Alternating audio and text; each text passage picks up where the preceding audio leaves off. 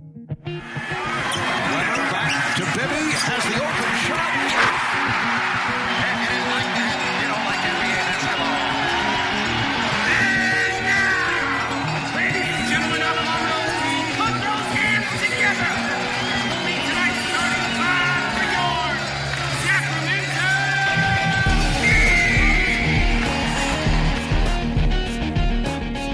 Welcome to the Kings Insider Podcast on CSNCalifornia.com. Introducing your host, Sacramento Kings Insider, James Ham. Welcome to the Kings Insider Podcast. I am James Ham, your host. Joining me today, one of my favorite people in the business. I hope that he does this job until the end of time. The radio voice of the Sacramento Kings, Mr. Gerould. G-Man, thanks for joining me. Listen, I'm flattered at your praise. I appreciate it very much. And who knows when the end of time may suddenly loom. But let's hope there's some more years down the road. Look forward to it. Yeah, with our political climate, there is no guarantees on how long the end of time is. So you may run that job out. So it's been 31 seasons that you've watched Kings basketball. And of those, I think there are only 10 seasons of playoff basketball. This season in particular, though, I'm just going to start there. This season in particular, it feels like there was more promise, there was more possibility, there was more hope.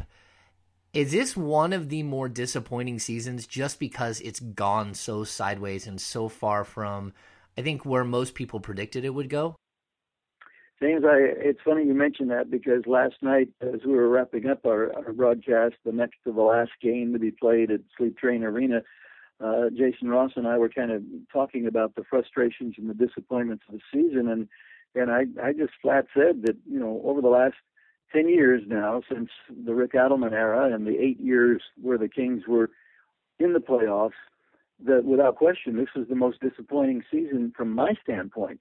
Because you look at the roster, you look at the assembled talent and the expectations, and I'm not one that gets blown away and goes over the top in terms of expectations.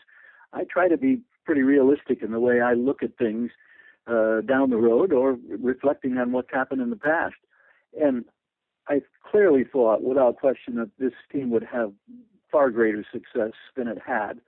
And you look at the number of games that got away, the fact that you lose 4 times to this young, upcoming Minnesota Timberwolves club, the fact that they lost 4 times against a shorthanded New Orleans Pelicans club, the fact that they lost to Brooklyn, the fact that they lost the game to Phoenix, they lost the game to Philadelphia, and you start adding these up and you say, my goodness, you split those games, which I think is maybe even a little bit conservative, and this team would be contending legitimately for playoff position in the Western Conference, and the final 2 weeks of the season would have been extremely meaningful. Instead, we find ourselves in a situation now trying to protect a first-round draft pick that so goes against my grain, and I'm old school, and I admit it, but it just drives me nuts that influences the approach to basketball games, and that you want to be competitive, but you don't want to win too many, because if you do, you lose a first-round draft pick. So it's been that kind of a year, and as you can tell, it's been more than a little frustrating. I love the passion because I see both sides of it, and as a guy who is, I have to look at assets. I have to look at the way that you're going to approach an offseason, which is going to be one of the craziest offseasons that they've ever had. They have so many decisions to make, but it's such a difficult thing. And I'm in the locker room with a guy like Darren Collison, who on Tuesday night, they told him he wasn't going to play. And I can just see it on his face that he wanted to punch somebody. Some of the players are okay with it. And some of them are actually, more than okay with it. They would prefer it. And then other players are just like, they can't fathom, just like you can't fathom giving up any game. I don't know how you balance that. And do you think the league should do something about this? Or is this like it's an impossible thing to deal with because you're opening Pandora's box about how you can manage a roster, how you can manage a team, what a coach can do, what a front office can do? Well, I think you're right. I don't think there's no easy answer. And certainly, I think in the last 4 to 5 years, that's now become today's NBA. It has become en vogue. And, this term rest is being utilized by all kinds of teams in all kinds of situations. I find it frustrating from the standpoint of a team that doesn't have a winning record, that's not involved in the playoff hunt, because I think, contractually you're paid to play 82 games. I want to see you out there giving your best shot for 82 games. You're not paid to play 72 or 76. You're paid 82. And that's one of the things that goes against the grain as far as I'm concerned. I think it's a disservice to fans because people pay really good money to have an opportunity to come and watch these fellows play basketball. And there may be a situation where a team or a family or an individual says, I really want to go watch so-and-so play. But then upon arriving at the arena, finds out, well, that person's not going to be in uniform tonight. And it's just, it's a conundrum. I don't think there's an easy solution to it, James. I really don't. But it's just something that you have to adapt to. And yes, there is an upside if the Sacramento Kings get a good, strong first-round draft pick. Maybe that helps toward the future. But it just, as I said, it just goes against my grain, and I have a hard time dealing with it. And I appreciate the fact that Darren Collison has a hard time dealing with it as well. Yeah, it sets a precedence, and I'm not sure that. Well, it's a losing precedence, and it's something that this franchise has sort of mastered the art of losing all of these seasons without even winning 30 games. It's really shocking.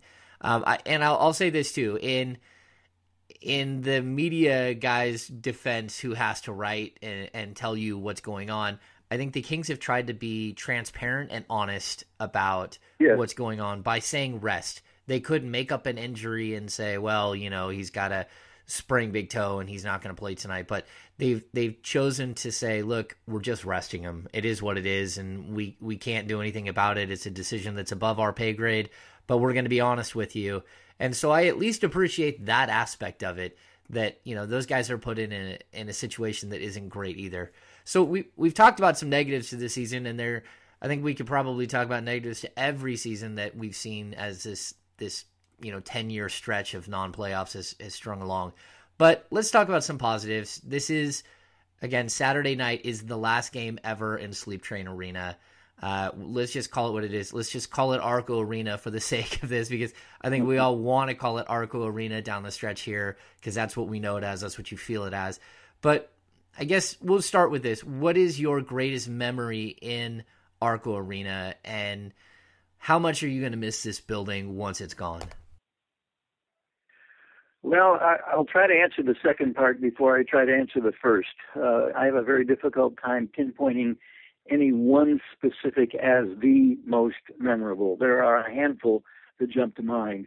But in terms of what it's been like in this building, I'm a bit nostalgic, but by the same token, I'm really excited, because what this means as we close out this era is that we're embarking on a new venture, and we're going to do it in a spectacular building that will transform downtown Sacramento as we know it. For that, I'm tremendously excited. I can't wait until next fall to get into that new building, to see the reaction of Kings fans. We know their passion. We know their support. I think many of them who haven't had the luxury and the opportunity to visit other NBA venues around the country are just going to be astounded. It's going to be a jaw-dropping experience. There's not a doubt in my mind. I look at this last game, it's kind of like, you get comfortable with an old sweater or maybe a hoodie or a pullover and a pair of slippers, and you feel comfortable, you feel good. And that's kind of the way I feel about Sleep Train Arena, Arco Arena. All these years in that building, there's a comfort zone.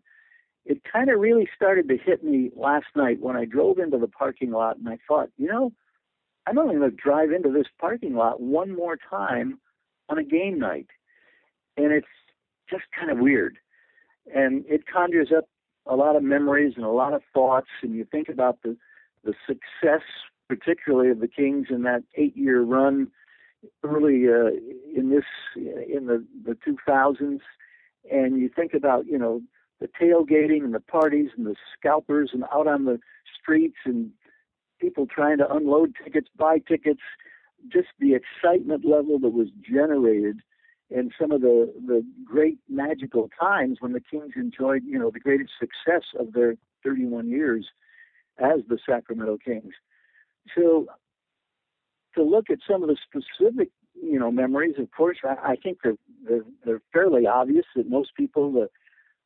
To me, the Mike Bibby game winner in Game 5, the 2002 Western Conference Finals against the Lakers, is one that really stands out in my mind.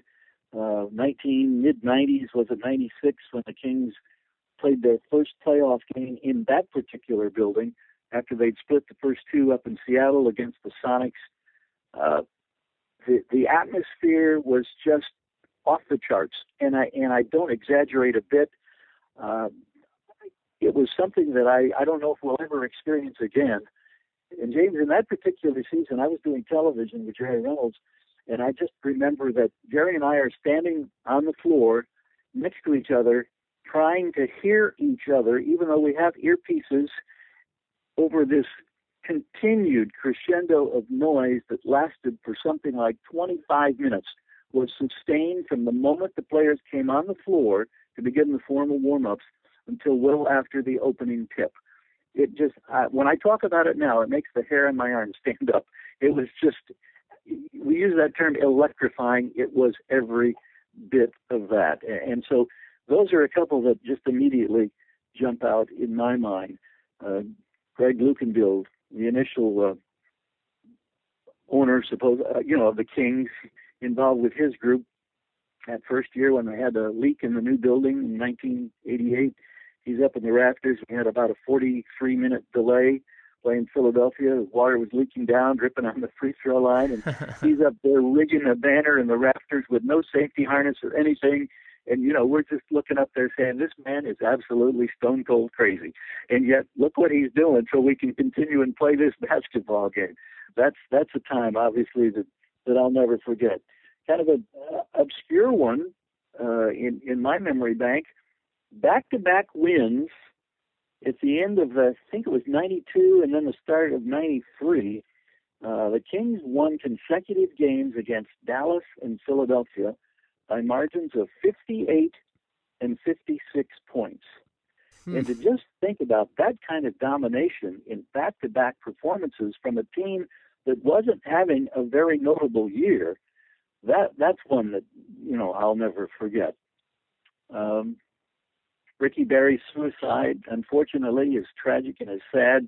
That's still, that takes my breath away when I think about that and the loss of that young man and how it hurt the organization.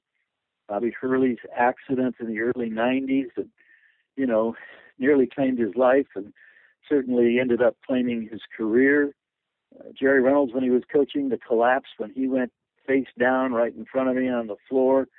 And we, feared the absolute worst in that situation. This year, the back-to-back games by DeMarcus Cousins. What was it, 48 against Indiana, followed by 56 in that double overtime loss against Charlotte. There are a ton of memories. And then, we haven't even really touched on the whole significance of the situation at the end of, 2011 season, when you're thinking the team is going to go to Anaheim. Yeah. Not knowing if we'll ever get back together again as the Sacramento Kings. And the dramatic final game against the Lakers that ended up in an overtime loss. But along the way, the Kings came, as I recall, from 20 down in the fourth quarter to tie it up and force overtime. And the place was just going absolutely crazy. I was going crazy. I remember jumping out of my seat on one particular play when the Kings either tied it or took the lead in the final couple of minutes. And I was high-fiving every person that I could reach because I'm thinking, we don't know if we'll ever have this opportunity again. And that was another amazing moment. Then the fact that the Kings got the grace period, came back, and then went through all the drama of, will this team be going to Seattle? And the end of the 2012-2013 season, against the Clippers, wondering if that, in fact, was going to be the final time that we would all convene in that building as the Sacramento Kings. And then it comes getting, the great news that Vivek Ranadive has taken over the franchise. We're going to be back. And then going onto the floor for that opening game against Denver in the fall of 2013, Vivek out there in the spotlight at center court, emphatically saying, "This is your team, and we are here to stay." And just how the Kings fans responded, and man, what a journey! What a journey! And you look at these last 3 years, and sometimes, James, I think that we forget. We get so caught up in the moment. We forget what has transpired and how far we've come in 3 years' time, from not knowing whether or not the Kings would be back in Sacramento to now getting ready to go into a brand new arena in downtown. That was amazing. We were supposed to talk for a short amount of time. You just gave me a 5-minute answer, so I don't even know where to go. I mean, for me, I was there for the 95-96 playoffs with Seattle. I was in the building, and you're right. The building was alive. You could feel it. That was incredible. You could feel it on you when you walked in. I've never felt that anywhere else in my entire life, where there's a buzz. The playoffs in the early 2000s, amazing. You're right. The night that Bobby Hurley almost passed away, just such an incredible. I mean, it was before social media, so I mean, yes. The news teased a Sacramento Kings player was injured in an accident after the game, and they teased you, and you're like, oh well, maybe I'll stay up and watch the 11 o'clock news, and then holy cow, the story afterwards is just incredible that they called in a priest 3 times.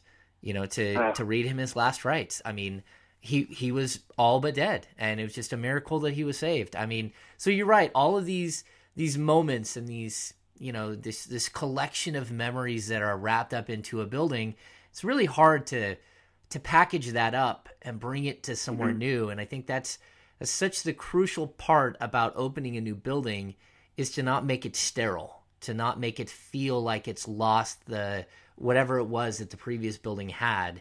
And I think that's such a challenge. But I'll say this, for all the ups and downs that have happened off the court and on the court over the last 3 years, I have so much faith in what some of these guys on the business side are doing, that I think that they're going to be able to capture that. When they took out Arco 1 and they moved to Arco 2, one of the things that their fan group said was, you have to bring the wooden floor over.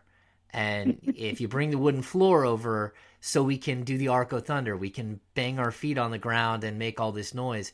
And I think that captured such an interesting ambiance in the second Arco. I mean, it made Arco what it was in certain points. So I hope that they're able to capture some of the magic that goes into that new building. And honestly, the way you do that, some of the way, is that you bring the voice of the Kings, Gary Gerould, to the new building, and you let him tell the story of the new building, and you let Jerry Reynolds tell the story of the new building, and Grant Napier, and you let that collection that you guys have formed, sort of carry on the legacy in the new building, at least as long as you want to do it.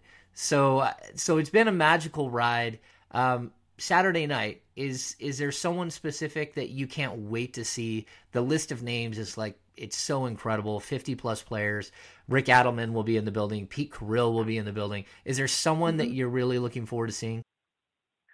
Well, I mean, there are a lot of someones when you look down that list, and they all jog different types of memories. But, just the fact that Rick Adelman is going to be there, to me, that means an awful lot, because he, to me, epitomizes any success that the Kings have enjoyed in their 31 years in Sacramento. And I'm so happy that he was able to make it a part of his schedule, that he'll be there on Saturday.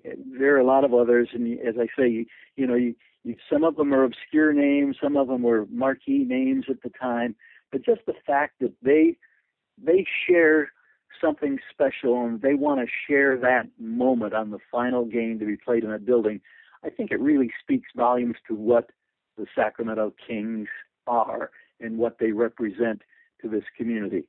and for the fans. And I really hope, James, that somehow that feeling can just filter its way to the current group of Sacramento Kings, that they can fully appreciate what's transpired in the past, what's led to them being part of the organization now, and deserving of the great support of these amazing fans. And I hope that for Saturday night, at least one of the 3 remaining games of this season, that you push aside all this business about worrying about a draft pick, worrying about resting people. Just come out and, as a tribute to those who've, laid the foundation, put it all on the line, play your very best basketball for as close to 48 minutes as you possibly can. And I really hope that takes place. And I'm confident that it will take place. And I'm excited to see not only the players of the past, but to see how the current guys respond to their presence and how in their performance against the Oklahoma City Thunder. Well, you can't end it any better than that. So we're just going to leave it right there. You're an amazing guest. I love having you on every single time that we've done the show together. Thank you so much for joining us. Have a great night. Enjoy everything that comes with that sort of celebration of that building, and celebration that Sacramento Kings are still the Sacramento Kings. They're not somewhere else, that somehow good won, and that we get to keep doing this. We get to keep plugging away, whether they win or they lose. So thanks for coming on, Gary. James, we thank you. We're blessed. We look forward to it. It's an exciting time. We end one era and we open another one. There it is, the radio voice of the Sacramento Kings, Gary Gerould. Welcome back to the CSN Kings Insider Podcast. I am your host, James Ham. Joining me, Aaron Bruski of hoop-bowl.com. AB, what's going on? It just kind of hit me that there's 24 hours to go until the last game at Sleep Train Arena. And I don't know, I'm getting a little nostalgic of the last few years, 4 or 5 years really, of covering the Kings. Yeah, you know what? If you're coming off, of course, this is the second portion of the podcast. If you just listen to the first portion with Gary Gerould, you can't help but the hair is standing up on your arm still. The voice of the Kings expressing some of the incredible moments for him in Sleep Train Arena. It was, he went on like a 7-minute monologue there. There was nothing I could do. It was just, you just sit back and you enjoy the fact that you have one of the more beautiful radio voices for professional sports, really just laying it out there. And you know what? I was thinking about this, and I didn't talk to Gary about this, but I don't know that we're going to hear the great radio voices ever again. Like, after this grouping of giants in the game, whether it be baseball or whether it be, whatever sport, I think that radio is, number one, it's struggling and it's dying a lot, like newspapers are dying. That's one thing. But also, I think the love of the medium it's not pounded into the generation of fans that are young and coming up. And so they don't know how to capture what people who listened to the radio in the 50s, the 60s, the 70s, where things were described to you from left to right on your dial, and things were so different then. So to hear him capture that, and really he is just he clearly is a Hall of Famer for the Kings. His name will be in the rafters like it should be, with Jerry Reynolds and probably Grant Napier as well, but his ability to tell a story, like Vin Scully, like John Miller, their ability to tell a story while watching a game is just shocking, and it makes you want to listen, and it draws you in. It makes you a fan just by their passion and the way that they call a game. So again, thank you to Gary Gerould for coming in and dropping some wisdom. Yeah, I'm Gary's one of my favorite, and the commercial he does, that's kind of been the one thing that you almost you go through this Kings season of chaos, and then there's Gary's voice talking about all of the various movements to keep the Kings in Sacramento, and I covered them all. And it's good to hear the good stories. There's so much negativity surrounding the Kings, and you hear Gary's voice just pop in the middle of it, and it kind of just reminds you that there are a ton of good stories that get kind of washed over by the narrative surrounding this team. So it's good to hear Gary's voice. I'll actually add this as well. I do believe that radio is, it's dying, and I do think that there are going to be less of these great voices. I mean, John Miller is a guy that when I was in high school a long time ago, 20 years ago, we would talk about how great John Miller was, and he had been doing it for years at that point. So he's been doing it for 30, 40 years. I do know some guys in the business that I think could be the torchbearers, but they're just going to be not as many of them. And who knows if they'll be able to survive. They'll probably be able to attach themselves to teams because teams can still afford to pay them. But it's going to be rough, I think, for that entire industry. So it's something that I'm sad to see go, because there's nothing like listening to a game on the radio. Yeah. And the G-Man is in particular. Yeah, I hate the Giants, and I will listen to John Miller all day long. Oh. I'm a Bill King guy. Bill King, the late great Bill King, who covered the A's, the Warriors, the Giants. I mean the Raiders. He had a way of capturing a game too, and of imparting knowledge and of giving you more. And the one thing about Gary that I love is there's a passion for things being done the right way, and he doesn't hold back, and he refuses to do. He doesn't have a radio talk show. He's not that guy. He does one thing that he loves, and that is call a game. And I had the privilege during. Let's see, we were just figuring this out. 2011, during the summer of 2011, the lockout, the Kings drafted Jimmer on June 25th or 24th or 26th, whatever it fell on that year, and then 5 or 6 days later, on July 1, the lockout hit, and they couldn't even touch Jimmer, they couldn't talk to him. But we had that long summer, and that's when I filmed Small Market Big Heart with some really incredible people. And the interview that I did in Sleep Train, actually, I think at that point it was called Power Balance, with Gary. He's sitting in the stands. We used it all throughout Small Market Big Heart. But I was just telling him, like, the raw footage of that is stunning. Like, he was so incredible. I've long said this. Like, I've interviewed a lot of different people. It's funny when your kids come up, you're like, have you met LeBron? It's like, yes, I've met LeBron.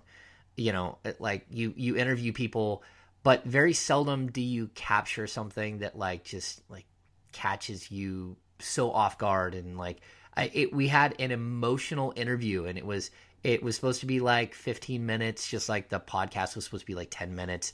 And it ended up being something like 45 or 50 minutes of just like this incredible thing. Gary actually told me in that interview about how when he was a kid, he would walk home from school like throwing a baseball in the air, and he would recall the game on his way home while he was walking. He would actually announce the game. He would do a recall of the game that he listened to the night before on the radio while he would walk home. And that's how it's so in him that he wants that's what he does and who he is, that it was a great moment to watch someone like literally recall and think about his parents who have passed, and just the way that how he became an announcer. You get to see it play out in his eyes while he's telling you on film. It was incredible. So anyway, it's funny because I feel like we could just go on and on and on. Gary and other guys and gals that have just kind of popped up in this story that they're a lot, very much under the radar, but they're also very big parts of the Kings. People that I'll probably just leave out names, but that have this just incredible affinity for Sacramento and this passion for what they do. And that was the thing that drew me to this story and caused me to essentially pick up and become a reporter and report this stuff. They're not like look at me guys. They're very much about their craft and also just so passionate and tied into this community. Gary being one of these guys that's a little bit more out there in front of everybody, but it's people like that really made this story such a good story, because it took hundreds of people, all from different kind of walks of life and from different agendas. People that were really big names in the world of the Kings, and people who were just kind of regular Joes that picked up and all started pulling in the same direction. And I'm a little bummed out that I feel like that story hasn't had the oxygen to breathe because of various scandals and various negativity surrounding the team. Distractions. I mean, God, you had to bench DeMarcus Cousins the other day just so he wouldn't get another technical and get kicked out of the last home game. And it's stuff like that. And he's way down the list of distractions as far as I'm concerned. But like, there are so many distractions, so many kind of just bad stories that are lingering. People that were part of the fight to keep the Kings that have been somewhat marginalized in recent weeks. I want the stories that are good to be out there, is I guess what I'm saying. And when I hear Gary's voice, I just get, a little, emotional. It's good to hear him, on these telecasts. I really want to hear his final call. I know that somebody will record that and put that out there. It's just a good story. So I want to hear more of that stuff. Yeah, he is the narrator for the Sacramento Kings franchise. Absolutely. That is the best way to put it. He is the narrator of the 31 years of Sacramento Kings basketball. And that, if you don't have a good narrator, you don't got a good story. And so anyway, it's the buildup. It's the buildup, and that's why we had Gary on. I would have liked to have brought Jerry on as well, but of course that would have been just like giant blocks. We'll have Jerry on soon enough. Jerry is one of my favorite people, just like Gary is. And they've been together, they're very different guys, but they are friends, and, you can't help be friends. You travel everywhere together and do all these things. But it's the build up to the final game in Arco Arena. And it's something that, I mean, for me personally, for Aaron personally, we covered some crazy stuff. We were part of some crazy stuff. We got to see some crazy stuff. We know more about that situation than you'll ever know, and you'll ever want to know. The dirtiness, the great stuff, the bad stuff, everything in between. There are books that could and should and will be written by some people. I don't know that I've got time to write a book anytime soon, although I've had a few book ideas floating in my head for a while, but it's this culmination that will happen Saturday night as the doors to Arco Arena close. And the list of guests that are going to be there is incredible. We won't talk about the couple people who won't be there, because that's a negative, because I don't think you can have any negatives on this night. It doesn't matter if the Kings win or lose. Gary talked about he hopes that the Kings put aside the fact that they're trying to keep their draft pick and they just go for the gusto, and that the players that are there on the sidelines, that they understand that they're able to capture what's happening and embrace what other people have had to do in the past, or what people have done in the past that have made this organization and have, sort of strengthened what's happening and, fought to keep the team here, and that can be embraced on that night, and it can be a good basketball game, but also an incredible night that just sort of the momentum carries forward. But Aaron, what are your thoughts about that last game at Sleep Train? I kind of just picture it chronologically.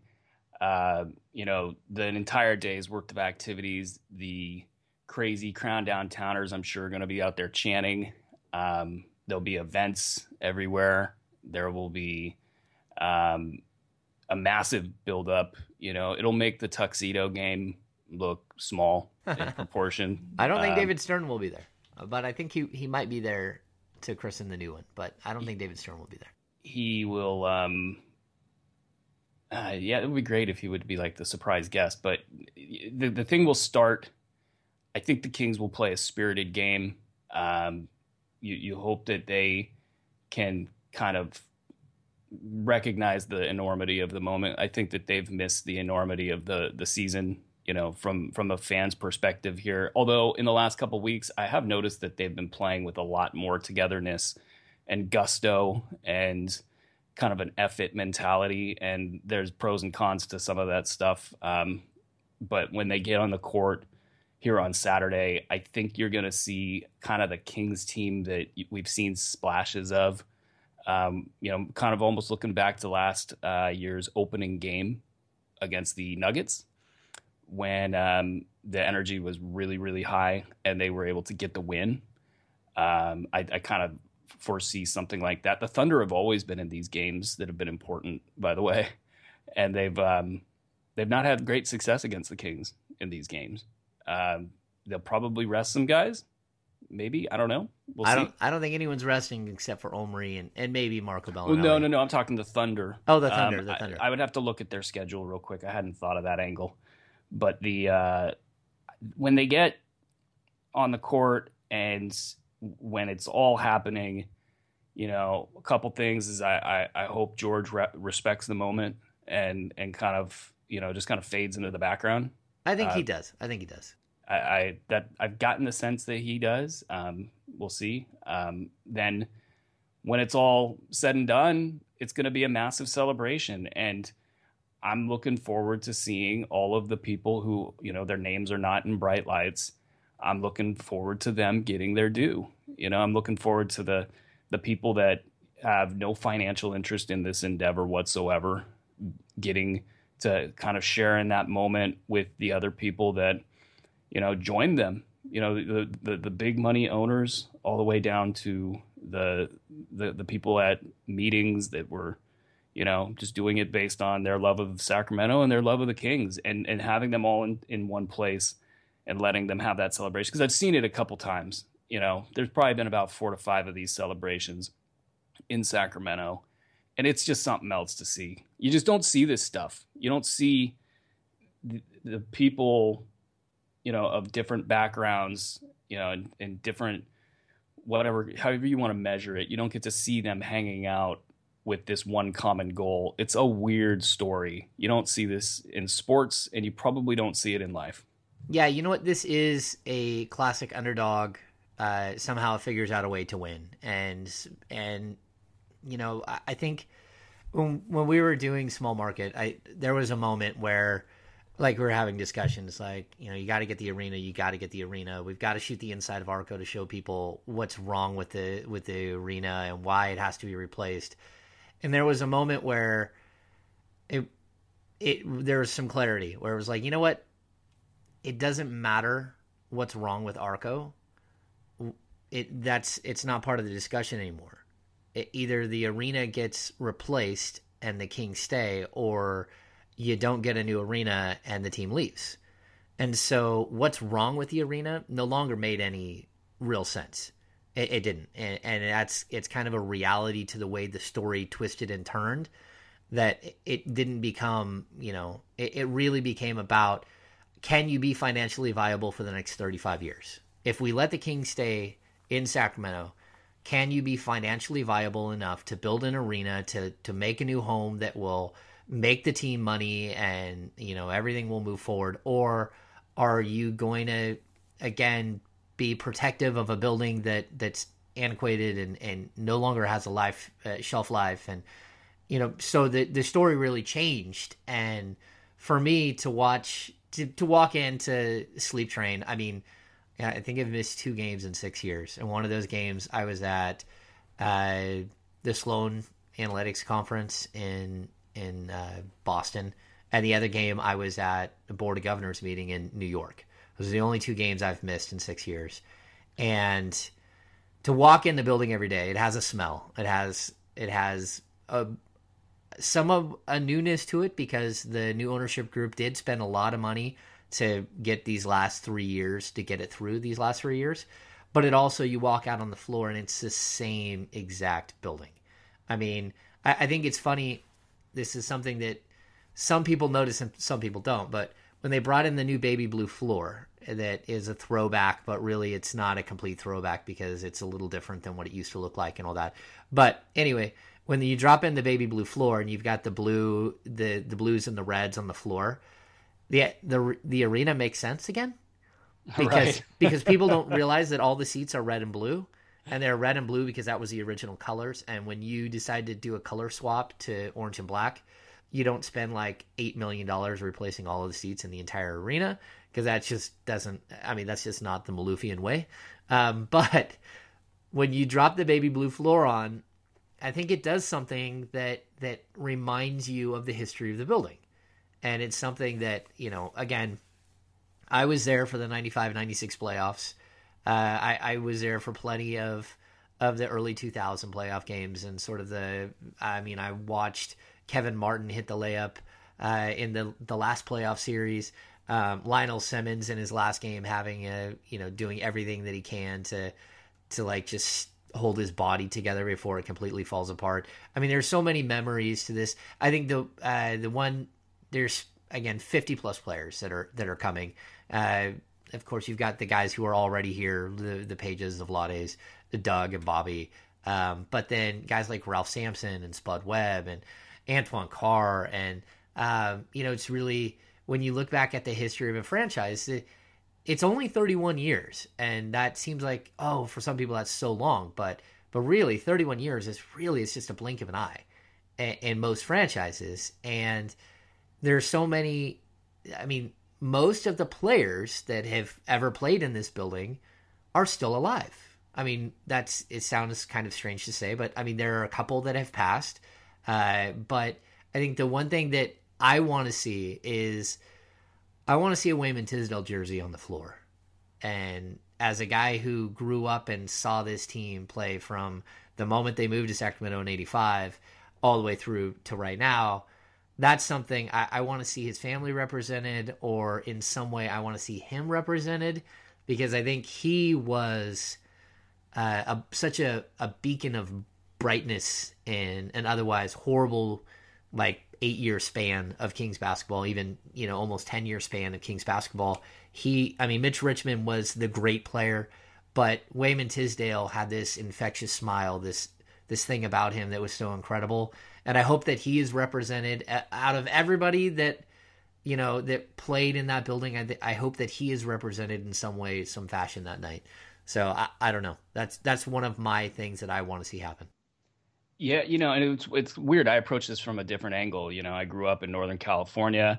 I kind of knew of the Kings, and like many people in the nation, I was kind of brought into the Kings world when the Maloofs took over the team, and they became this instant national phenomena. And this was back in the day when you got maybe one weekend game and your local game. So I got all the Warriors games and some Sports Center, and the Kings were never on Sports Center until the Maloof days. And so what, like I mentioned earlier, what drew me to this story, and actually I know exactly where I was when my life changed, maybe hopefully for the better. I'm seeing these news reports come in, and my job at NBC is to cover the news at that point in time. And some of them are like, the Kings could be moving and blah, blah, blah. And then they started getting real. And I was actually on a treadmill at a 24-hour fitness, doing some exercise. And there was a Carmichael Dave tweet, and that whole story started to unfold. And then I contacted Dave and said, hey, this sounds really important to Sacramento. I write for NBC, maybe we could work something out here. And lo and behold, like my whole life changed. I ended up covering a story 24/7 for 4 or 5 years. It felt, was it 4 or 5? I don't even know. And those steps through time for this franchise were some of the most hectic I have ever seen in anything that I've ever done or covered. And there was a point in time in the 30 for 30 that folks didn't really get to see, where I've never seen the 30 for 30. you've never seen it. There's a part in time when they start playing Bombs Over Baghdad, the Outkast song, where things get really fast. I did advise on that, but I have never seen it. And it was kind of like when Seattle got brought into the fray. And at this point in time, I've got sources everywhere, and I knew about the Seattle report 3 weeks before it was going to hit, and I knew exactly what Adrian Wojnarowski was going to write. And I, at that point in time, was kind of in awe that was actually going to happen. I didn't think it was going to happen, but I knew it was coming. And I was on the phone with a league source that was impeccable, never got a single thing wrong. And Woj makes the tweet. This was about 12 hours after Dana Falk did her tweet, and I'd been up all night writing, kind of in response to the Dana Falk thing. And when Woj did his tweet, I'm actually on the phone while the tweet happens, gathering intel for the other story. And our jaws dropped. It's like, whoa, okay, so this really did happen. And then I said to him, so is this true? Are the Kings gone? And he said, no, not a chance. This is nowhere near true. And I said, well, I'm about to put my professional reputation on the line here. Are you 100% true or 100% right on this? And I started texting around, and I got the answers that it wasn't 100% true, or that the Kings, in fact, were favored to keep the team. But you had this behemoth in Seattle that had many national voices wired to their message, and there was a lot of momentum, a lot of big financial interest trying to move the team to Seattle. And all it was going to take was one screw up from Sacramento, one slip. I mean, man, so many things could have happened to knock this thing off of its axis for Sacramento. I mean, yeah. Say Deadspin gets more active, before they did. Yeah, that could have knocked it off. No, so totally many things. true. And what happened was, instantaneously, everybody in Sacramento stopped any sort of petty squabbling that they had, and everybody started moving in the same direction. Well, and honestly, Aaron, it started the previous time. You were battle tested. The city of Sacramento, the fans, even the media, you were battle tested from the Anaheim situation. And it was, it was such a similar situation, same time of the year, where, all of a sudden it's like, uh-oh. But I will add this, because they were battle tested, the flurry of activity and the flurry of fight that came out of Sacramento was something like I've never seen. And Seattle didn't know what they had coming. That was Seattle had all of the big names on their side. They had the national narrative on their side. They had, all this stuff. We've got the better market. We've got this. We've got the other. And Sacramento's response was just something out of a cannon. Like, oh, yeah, you think you've got this? Well, no, here's what we have. And they just executed a plan in, 60 days that just knocked Seattle out of their chair, onto the ground. And they just whooped them. Yeah. Just whooped them. And in the end, you have this David and Goliath story that wasn't that close. And the story still continues to this day, which is the most interesting thing. You mentioned books. I think the postscript to it all is way more interesting in ways than the lead up to keeping the team. But it's very possible. I just know that this story it was all consuming. It was all consuming for a long time. I was fresh on the job.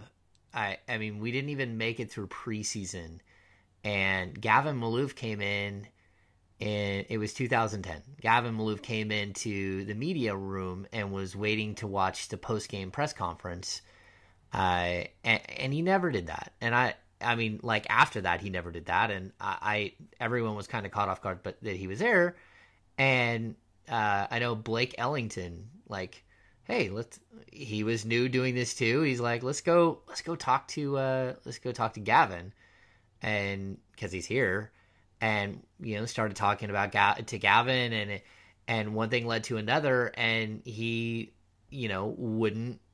Like, he basically, the arena deal from the past had just collapsed. The last stages of the convergence plan, if people remember the convergence plan, it had died earlier, but it officially died like the day before that, or that day. And so we had Gavin, and it was preseason. They were playing the Lakers, and we're like, and he wouldn't like say that he would stay in Sacramento. He was asked multiple times, well, is this something that you think is going to happen? What do you think is going to happen from here? What's the next arena plan? And then the question was flat out asked, are you going to start looking for somewhere else to play? And it was like, well, that's one of the options. And from that moment on, it kicked off a behind the scenes like scramble to watch the Here We Stay group form and to move forward. That was incredible. The way that they were able to fill up the building, and they were fighting against the team, the franchise inside the entire time. Just like, again, this story is so long and so dragged out. But, Aaron, we'll talk about other things, because the reason why we've spent so much time on this is because Saturday night is such a special night.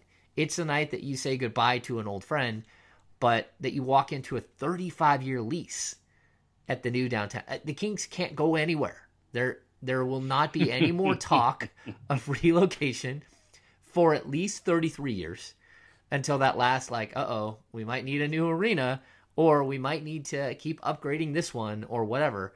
But there won't. I mean, this is that moment where all of the work of so many people, it paid off. The basketball, let's be honest, it's not good. It's not good. The front office, we have no idea what's going to happen. Is DeMarcus Cousins going to be a Sacramento King beyond this summer? I have no idea. Will he ever win more than 31 or 32 or 33 games? We have no idea. None of that matters on one night. One night you celebrate the fact that the Sacramento Kings are the Sacramento Kings, that you survived probably the most ridiculous 5-year stretch that any group has ever had to go through, any fan group has ever had to go through. Vivek Ranadive has made some mistakes. Everyone has made some mistakes. This hasn't been an easy transition, but where everyone has, they tried to keep pointing to that downtown arena and saying, look, but we're building something. Okay, now it's the time to just say, like, look, we built it. We're not building something anymore. We built it. And so next season, opening up in a new arena is like an absolute incredible thing. It's so, for the city of Sacramento, it's so off the charts. I mean, if you haven't got on board with what's happening downtown, then you haven't gone down there. But saying goodbye to Arco is, it's a little bittersweet. It's where I grew up watching games. It's where, everything happened. Everything happened here. And so I guess this is a good moment to purge the old and move to the new and to say goodbye to something special. Sorry to step on you there. The one thing that I have thought about these two celebrations is this is going to be the good one. There's this celebration, the next celebration. When they open up the new arena, yeah, it'll be fun. Yeah, it'll be awesome. I mean, this is just going to be an amazing arena. But the expectations start probably even before they open that thing. And really the expectations have been on them for a while now. But their decision-making this summer is going to be huge, where the public and everybody that's paying big money for these tickets and these suites, and really, I think the impatience of the crowd, because everybody's really tired of this, the whole aura around the Kings, that's gonna, as you're alluding to, end the day after that arena opens. once the arena opens, if there's still whatever XYZ storyline going on, Kings fans will turn on them. And it's not just about DeMarcus Cousins. It's not going to be about, the new coach or whatever happens with that. It's going to be about the entire organization. And can they get on the same page in upper management and start pulling in the same direction? Because that's going to have it'll be as big of a determinant on what happens going forward as anything else they've got going on. I agree. And I think you probably have, any new arena, you're going to have 2 to 3 years where people are still going to come out. It's remarkable. They've sold all the suites. I think they've got 10-year agreements on all the suites. They have also sold out the building for season tickets. That doesn't mean that you can't get in. They're going to hold some single game tickets and then half season tickets. It's something that happened when Arco 1 was being built. They had 25,000 signatures, 25,000 people put deposits down for 10,000 seats. And you can't sell out a building because that stops everyone else from being able to get access. And that's the last thing you want to do. You don't want your fan base to be 17,500. You want your fan base to be 14,500 paying season ticket holders and then 3,000 new people to show up every night because they've got either a package or single games or whatever. So they've done a remarkable job already downtown getting people in the building. And I don't think people are going to give up their seats any time in the first year or two, but you have to start putting a winning product on the floor. And it can't be about saving your draft pick anymore. It can't be about, you have to do everything right for at least a short stretch here. And if that means you have to be conservative, then you have to be conservative, but you have to be right. And that's where I think we'll kind of change the direction of this discussion. I don't think, Aaron, I'm okay with losing and sitting players. I know Gary Gerould's not okay with that. And I know some of the players are not okay with losing and sitting players. But I look at a big picture at all times, and a top 10 pick is such a valuable asset. And to lose that asset because you're going to win meaningless games, I'm not really okay with that, but I'm also really not okay with the fans kind of being told that DeMarcus Cousins was going to play the remaining, home games, which was like 3 or 4 games left. And then, of course, Saturday night sold out. Everyone and their dog wants a ticket to go see the final game. And everyone, is rushing to pay X amount of dollars for this ticket. But then Thursday night, people who couldn't get in Saturday night were like, you know what? I think a lot of people were like, I want to go see it one more time, and I want to see good basketball. And, this might be the last time we ever get to see DeMarcus Cousins in a Kings jersey. It might be the last time we get to see Rajon Rondo in a Kings jersey. And you show up to a game and they are resting again, and it's a home game, and you're like, wait a sec. I think there was an implied, almost contract between the team and the fans at that point that they will play, that even if they play sparingly, even if they play 15 minutes, you're still going to run them out there. So fans that can't get to the final game are going to get to say their farewells and wave goodbye and have that moment. I think that is probably going to be, it's going to go down as one of the mistakes. It's people are not happy about that, and it's going to go down as one of those, that doesn't feel good. It's not even just that. It's the fact that it doesn't feel like an NBA game because George didn't get up once. And I'm not the guy pointing that out. That's Jerry Zagoda, a longtime writer for the Wolves. He's like, George didn't even get up. I don't even remember Chad Iskey getting up. But I'm not looking at that end of the floor at their bench all the time. But there's no coaching going on. Willie Cauley-Stein's got 5 fouls really, really early. It's such a ugly situation from a perspective of the upper management and coach, that now you've got this going on. This is the backdrop. What I'll say is this: as far as talking about losses and tanking and everything, I'm actually okay with certain things that have happened the last couple weeks. This team more or less said, hey, George, we don't smell you later. And they bonded on it, and they played together, and they took the stink out of the room. And, some of the stuff about 10 days ago with Willie Cauley-Stein and Seth Curry force feeding them the ball to show George Karl what a mistake he made all year not playing those guys. To me, it might have been the best case scenario that could have happened, because you're not getting rid of Karl at that point. And if they continued down that path that they were heading of just complete disgust with him, and that playing out on the court and in the locker room and the post-game interviews and so on and so forth, like, that would have just been a mess. You've noticed this team playing noticeably lighter. And in that respect, even winning a couple games, that has sort of saved the end of their season. Now, the damage has been done around the league, keeping Karl. I mean, people around the league are just laughing at the Kings, ridiculously for keeping Karl. It's just a known mistake that they will have to deal with in free agency and with other coaches and, the reputation of the franchise for years to come. But they've pulled out of it. And now looking at, NBA Tankathon or tankathon.com, you're looking at the Kings in the 8th slot. You got Denver and Milwaukee at 9 and 10 and Orlando at 11. Somebody's got to win a game at some point. I don't see the Kings making it to 33 as much as I would love that. The road to 33 is over. Exactly. That road had a roadblock. Yeah.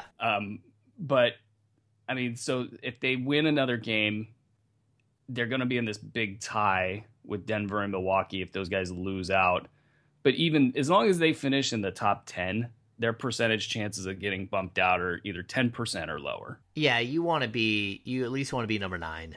I think to be safe, you at least want to be number 9. So that drops you down to like 7 or 6%. But that would mean that 2 teams would have to jump into the top 3 and catapult above everyone else. I mean, as it happened, sure, it's happened. But, I don't know that's happened. 2 teams from 10 to 13.